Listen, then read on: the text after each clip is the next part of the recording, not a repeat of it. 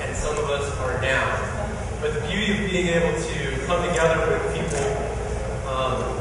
that really don't have any pretension or ulterior motives to try to get to know you, to try to get something out of you. The beauty of it is that if you're in one of those low places, then the ones that are up can kind of meet you in the middle and kind of encourage you, kind of give you a hug or give you something to think about that maybe changes your perspective. And it's a cool thing, because I don't know about you, but when I'm in my down places, and I go through them often, when I'm going through the down times, the worst thing for me to do is to be by myself.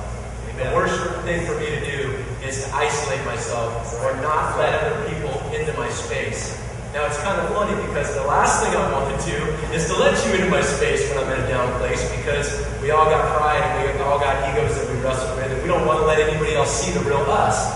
And unfortunately, when we're down, that's the real us a lot of times. And so it's really cool to be able to come together with other people who are all over the spectrum at different times. And so if you're down tonight, then my hope is that you will leave and be a little closer to up as a result of being around us. And if you're really up tonight, I mean, like you're in a really good place, then keep it to yourself for the rest of us that are kind of in the middle, all right? So, the last few weeks we have been looking through Scripture and talking about all the different verses that talk about this amazing concept about God's glory. We have found some really, really cool things about this idea. We've discovered as we've looked at Scripture that God's glory, really at its core, is a reflection of God. It's a reflection of His creative ability. It's a reflection of the reality of who He really is. We live in a world that is continually trying to suppress the glory of God. It's continually trying to push down the reality that God is real. Our society tells us all kinds of lies that we believe. Our society tells you that if you want to be happy, that you need to be rich. Our society tells you that if you want to be happy, you need to be famous, or you need to be able to do all the things that MTV and pop culture tells us is important. And all of those lies that we are influenced by, they suppress the truth about God. And when we look around, things stop making sense to us. Things look like chaos. Things look like they're out of control. And in that, we say, God, where are you? We don't see God in those day-to-day circumstances. And God's glory is really what it's all about. As a matter of fact, in Scripture, there's a verse that we've been going over week after week, and it says, everything comes from Him. Everything comes from Him, and it exists by His power and is intended for His glory. Everything. That means when we look around the world around us and we see the beautiful, we say, God, that's awesome. That's you. That shows your glory.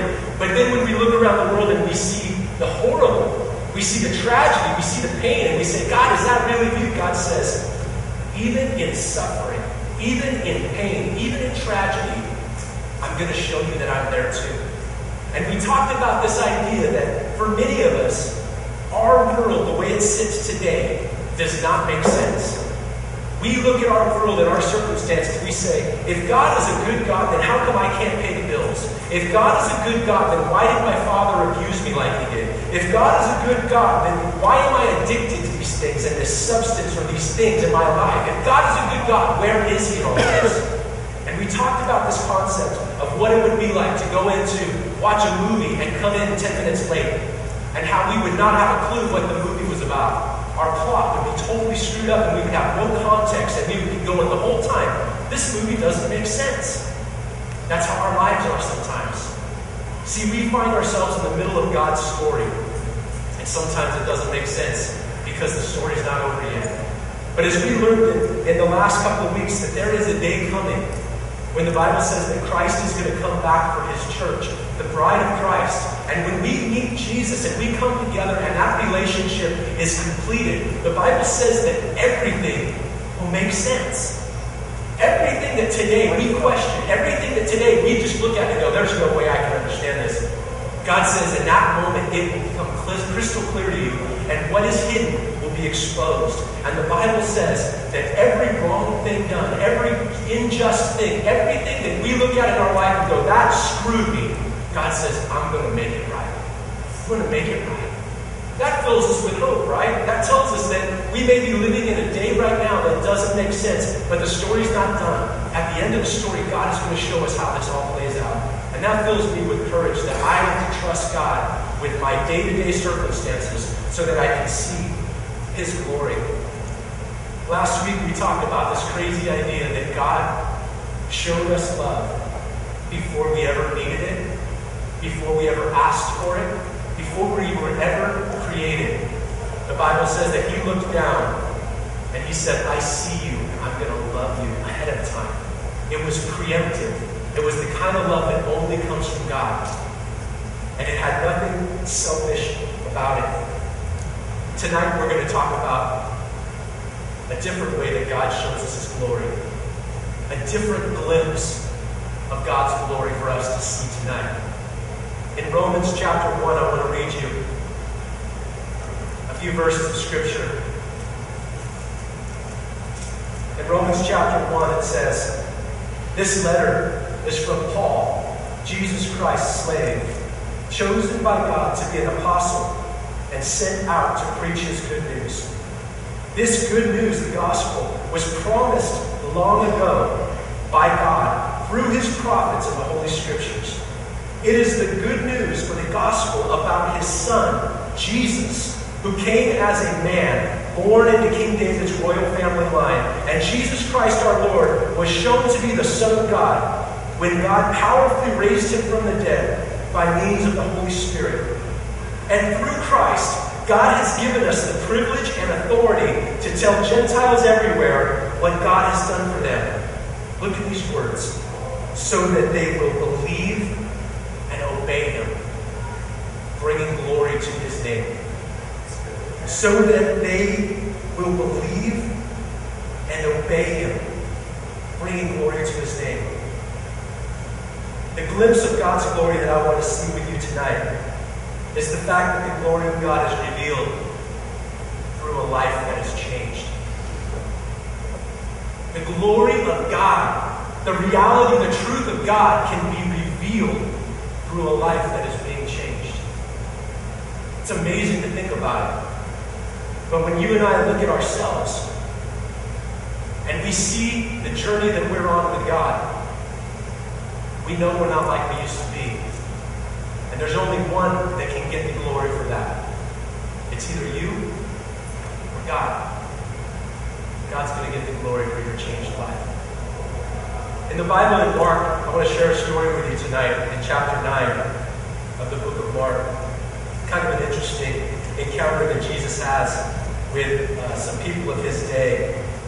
Jesus has just gotten done having an intense experience with God and with John up on the mountain. They'd gone up and they'd experienced God's glory in an unbelievable fashion. And they had come down from this experience. And in verse 14 it says, at the foot of the mountain, they found a great crowd surrounding the other disciples, as some teachers of religious law were arguing with them. The crowd watched Jesus as He came toward them, and then they ran to greet Him. What is this arguing all about? Jesus asked. One of the men in the crowd spoke up and he said, Teacher, I brought my son for you to heal him. He can't speak because he's possessed by an evil spirit that won't let him talk. And whenever this evil spirit seizes him, it throws him violently to the ground, and it makes him foam at the mouth and grind his teeth and become rigid. So I asked your disciples to cast out the evil spirit, but they couldn't do it. Jesus said to them, You faithless people, how long must I be with you until you believe? How long must I put up with you? Bring the boy to me. So they brought the boy. But when the evil spirit saw Jesus, it threw the child into a violent convulsion, and the boy fell to the ground, writhing and foaming at the mouth. How long has this been happening? Jesus asked the boy's father. He replied, Since he was very small. The evil spirit often makes him fall into the fire or into water, trying to kill him. The father said, Have mercy on us and help us. Do something if you can. What do you mean, if I can? Jesus asked. Anything is possible if a person believes. Well, the father instantly replied, I do believe, but help me not to doubt. When Jesus saw that the crowd of onlookers was growing, he rebuked the evil spirit. He said, "Spirit of deafness and muteness, I command you to come out of this child and never to enter him again." The spirit screamed and threw the boy into another violent convulsion and then left him. The boy lay there motionless, and he appeared to be dead. A murmur ran through the crowd and said, "He's dead." But Jesus took him by the hand and helped him to his feet, and the boy stood up. Now afterward, when Jesus was alone in the house with his disciples, they asked him, "Jesus, why couldn't we cast out that evil spirit?" And Jesus replied, "This kind can be cast out only by prayer." I want to ask you something, kind of an odd question for some of you maybe, but have you ever really believed in something only to find out that it wasn't what you thought it was? Have you ever been involved in a relationship with somebody, thought you knew them, only to find out that they were somebody that they didn't appear to be? You ever been involved in a situation where you trusted somebody or you got involved in something because other people said, "Oh yeah, this is a sure thing"? I know a lot of people who have been in certain situations in their life where they thought they knew what they were getting into, only to find out later on, no, I didn't have a clue. The reason I ask you that tonight is because this story in Scripture, it demonstrates for us two things. It demonstrates for us the difference between belief and unbelief, faith and doubt. It shows us that there's two sides to everything. It shows us that some of us find ourselves on the side of really not believing, and others find ourselves on the side of believing in something wholeheartedly. See, this story is a crazy story when you think about it. This boy's father brings his child to Jesus because he's heard that there's a miracle worker in town. He's heard that there's a guy that can finally bring some relief to his son, who from the time he was a little boy can't talk and can't hear. And he knows that it's not a medical condition. He knows that it's a spiritual condition. The boy's father says, "My son has a spirit in him, and it's tormenting him. Can you help him?" And he comes to Jesus' disciples because Jesus isn't around. And we don't know exactly what takes place with the disciples and this boy, but we know that they can't get the job done.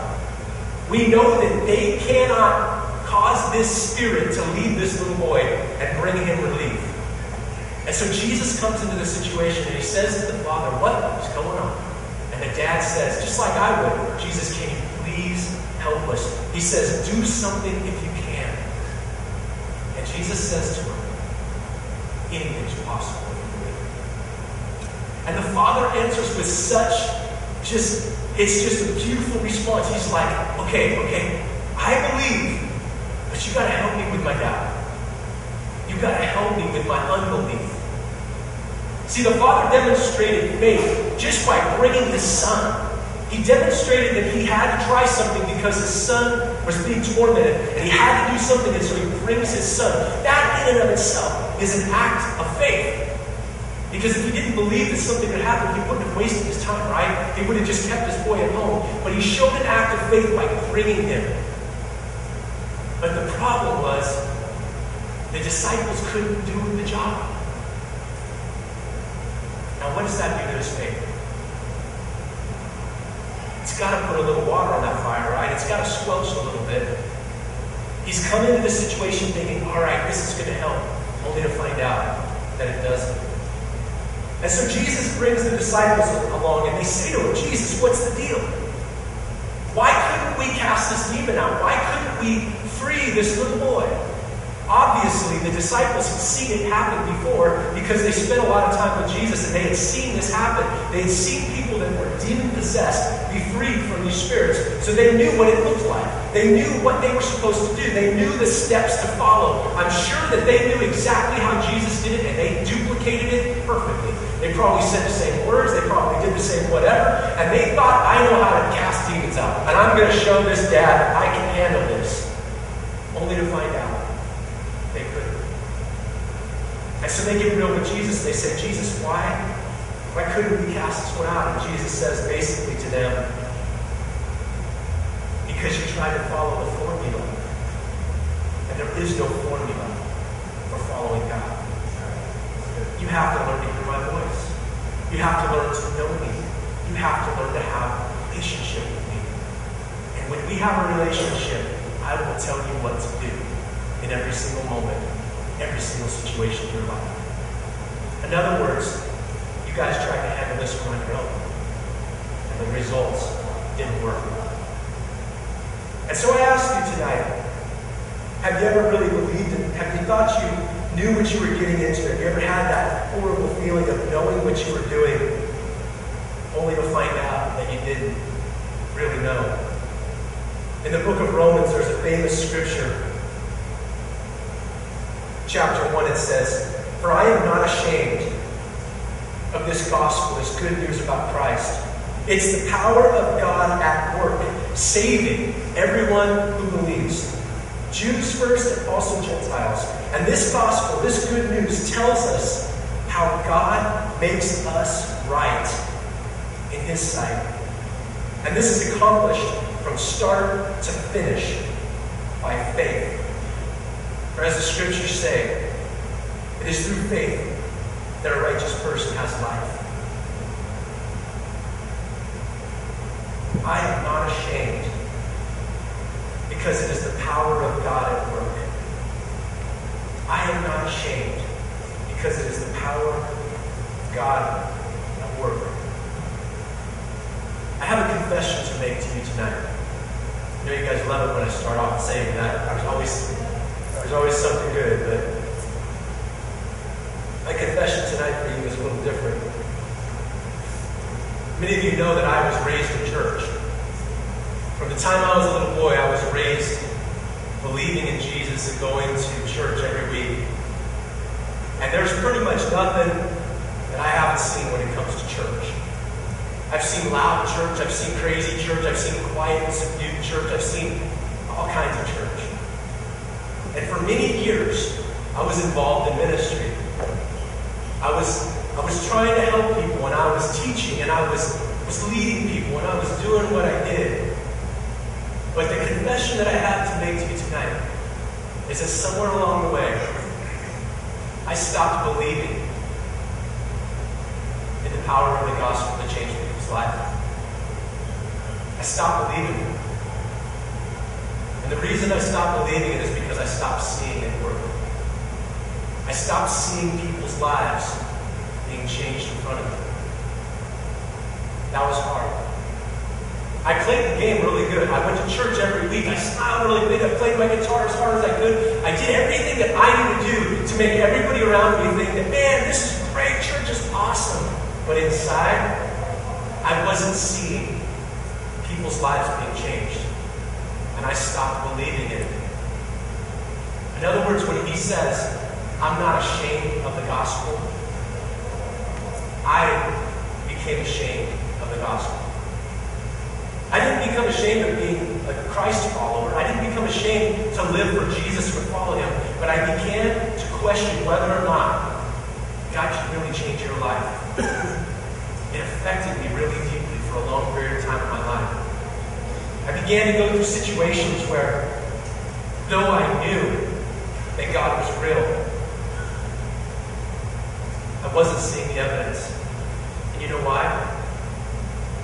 Because I had begun to follow formulas. I had begun to follow the methods. I had become like Jesus' disciples, trying to cast out this poor boy's demon. And it wasn't working. You know why it wasn't working?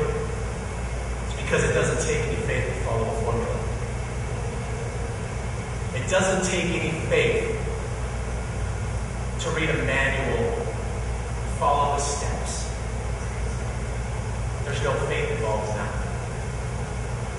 I love to cook. And when I need to cook something, I did it this morning. Got to come up with a recipe so I can mix the biscuits and gravy. And I go to the internet and I pull it up and I see it. first thing I look for on that recipe, because everything on the internet is true, right? I mean, that's just a given. The first thing I look for is I look for how many people have given it a review. And if this recipe's only had like 2 or 3 reviews, on to the next one, man. I want to see one that's got like 500 reviews. I want to know something that's tried and true. I want to know that if I'm going to spend some time preparing this meal, that somebody else has gone before me and has tried it first. Do you realize that that's what you and I do with our faith? You guys come here on Saturday nights and you want to hear me tell you how to get to know Jesus. You want me to tell you the steps. You want me to say, hey man, I've done it before you. You can trust me. Just do A, B, C, and you will walk out the building just like Eve. Everybody's going to have the same results if you just follow the formula. And Jesus says right here in this story, this demon's only coming out through prayer. That means I'm not going to tell you the steps. It's by faith. You see that scripture that we just said, that I'm not ashamed of the power of God, the gospel of Jesus. It's because it says it's accomplished from start to finish by faith. By faith. This last week, I was having a time to talk to somebody. We were driving to a job site. He's a friend of mine. He was telling me the story of how he had spent some time in prison.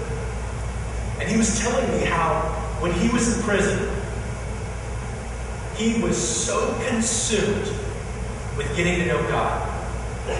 He told me he read the Bible front to back. I think he said like 7 times. He said he just kept reading the Bible front to back and then he would do it again. He was sending off to all these ministries and receiving Bible studies. And he was just reading book after book and just trying to do everything he could do to get to know God. He wanted to know God, and he was working it, man. And he was reading the Bible. He was doing the steps. He was doing everything he knew to do. But you know what he said to me this week when we were driving? He said that he came out and he didn't have any relationship with God whatsoever. Nothing. He said the last 4 months of hanging around with us has been the first time that he's actually seen what a relationship with God really looks like. I was blown away. Because if you were to ask me, hey, if you want to know God, Jason, is it a good idea to read the Bible? Absolutely. I'm going to tell you, read the Bible. The Bible's going to teach you about God. It's going to show you Christ. It's going to, absolutely. So to hear somebody tell me he read it cover to cover, back and forth, but somehow it never hit his heart. It never took root. It never became a part of him. It blew me away. And it hit me. The power of God is at work, but it's through faith, not formulas. And he was following the formula. He was going through the steps. He was saying, this guy told me if I want to know God, I got to read the Bible. So I am going to read the Bible. And I'm going to go through it and back and through it and back. He didn't get to know God. He didn't know God. In 2 Corinthians chapter 13, Scripture says, examine yourselves to see if your faith is really genuine. Test yourselves. If you can't tell that Jesus Christ is in you, it means that you have failed the test. Examine yourselves. Test yourselves. In other words, take a sober look at yourself. Take a look inside and ask yourself, have I been following the formula? Have I been following the motions? Have I been doing the things that I see other people doing because I think that somehow that's the way to get to know God? My friends, it's by faith. It starts with your heart. And you can't do anything about it. If you think you can clean yourself up, if you think you can stop using, if you think that you can get sober, if you think that you can just finally say no to the things that you're struggling with, and somehow that's going to bring you into relationship with God, just quit wasting your time. He's going to take you as you are. And that's part of the humility. Because he won't take you if you're full of pride. If you think you can fix yourself, you're not going to get to know God. You can only come when you realize, I can't fix myself. That's where the relationship with God begins. You know, it's funny, when you and I get to know each other as humans, we always put our best foot forward. We always want to impress each other with, this is who I am, you're going to really like me, right? Do you realize that with Jesus, it's the exact opposite? We have to come to him with our worst.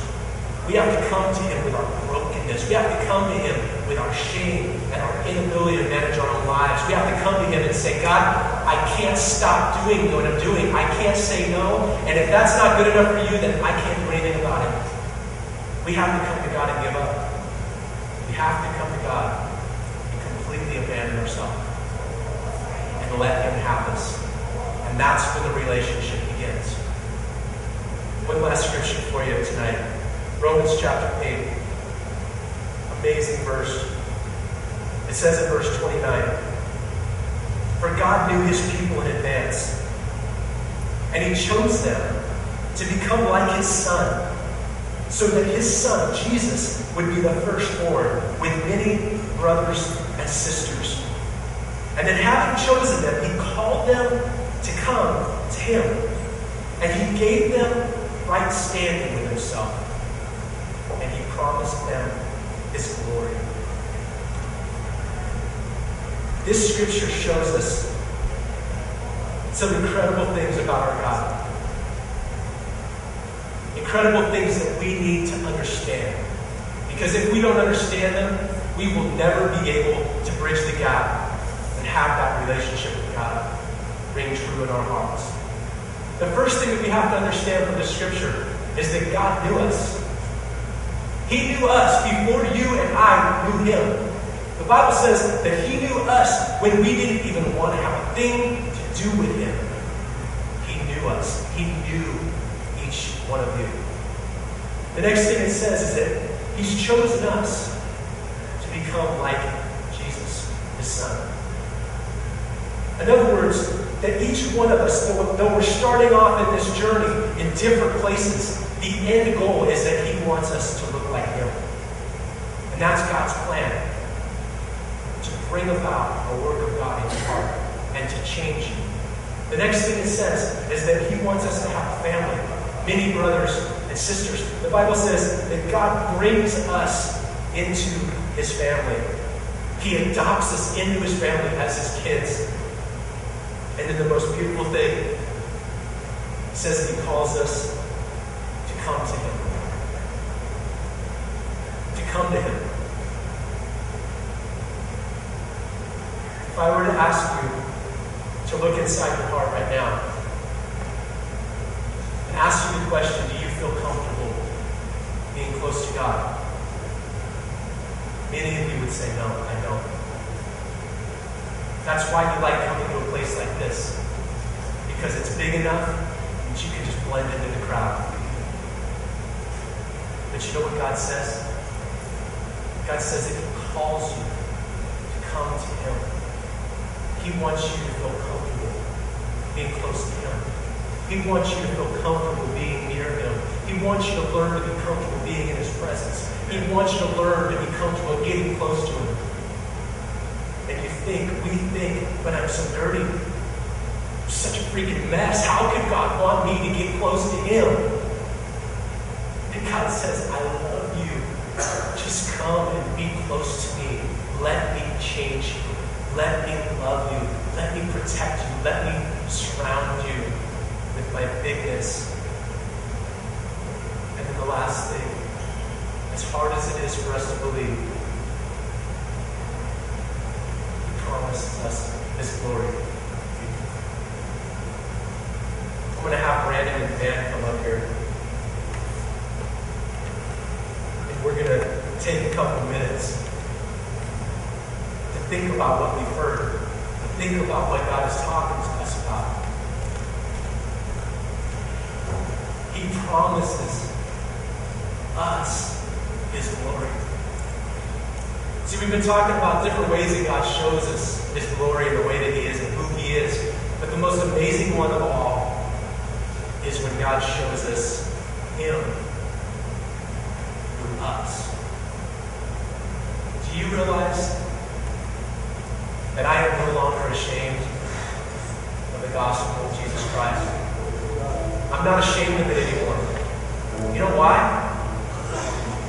Because I've seen God's glory in you.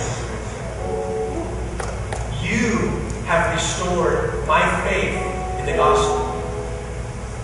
Because when I met some of you, you were full of hopelessness.